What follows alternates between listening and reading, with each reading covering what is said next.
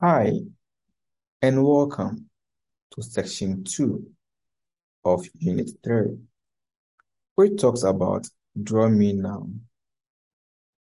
At the end of the section, we expect you to be able to sketch the graph of a quadratic and also find the roots of a quadratic from a given sketched graph. Drawing a quadratic is not different from what we did for linear laws. Now let us take a look at this quadratic equation, where a is 2, b is -5, and c is -12.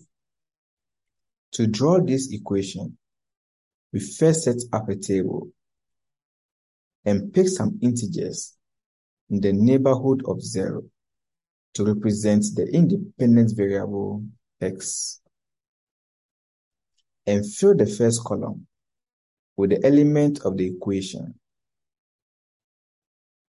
Now pause this video and take some 2 minutes to fill up the table. After doing so, you should be able to get the following. The dependent variable y is then plotted against x. To do so, use the interval x between -1 and 5 and y between -16 and 16.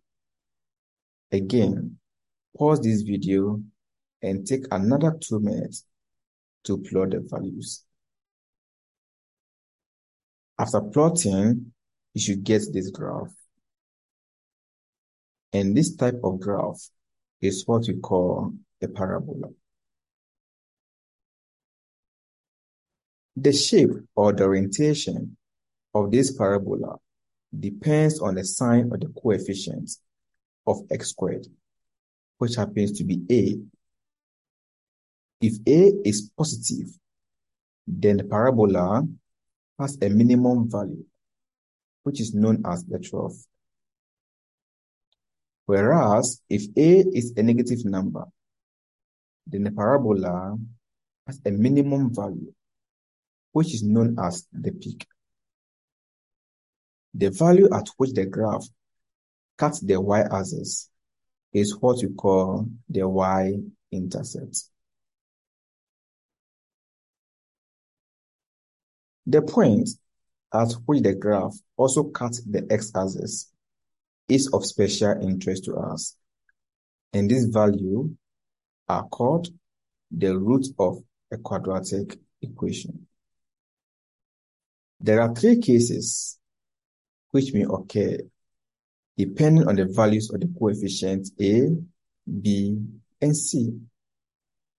2 roots are obtained if the graph cuts the x-axis in 2 places, as shown here. We also have 1 root, also known as 2 equal roots, and that is when the graph touches the x-axis. It doesn't cut at this point.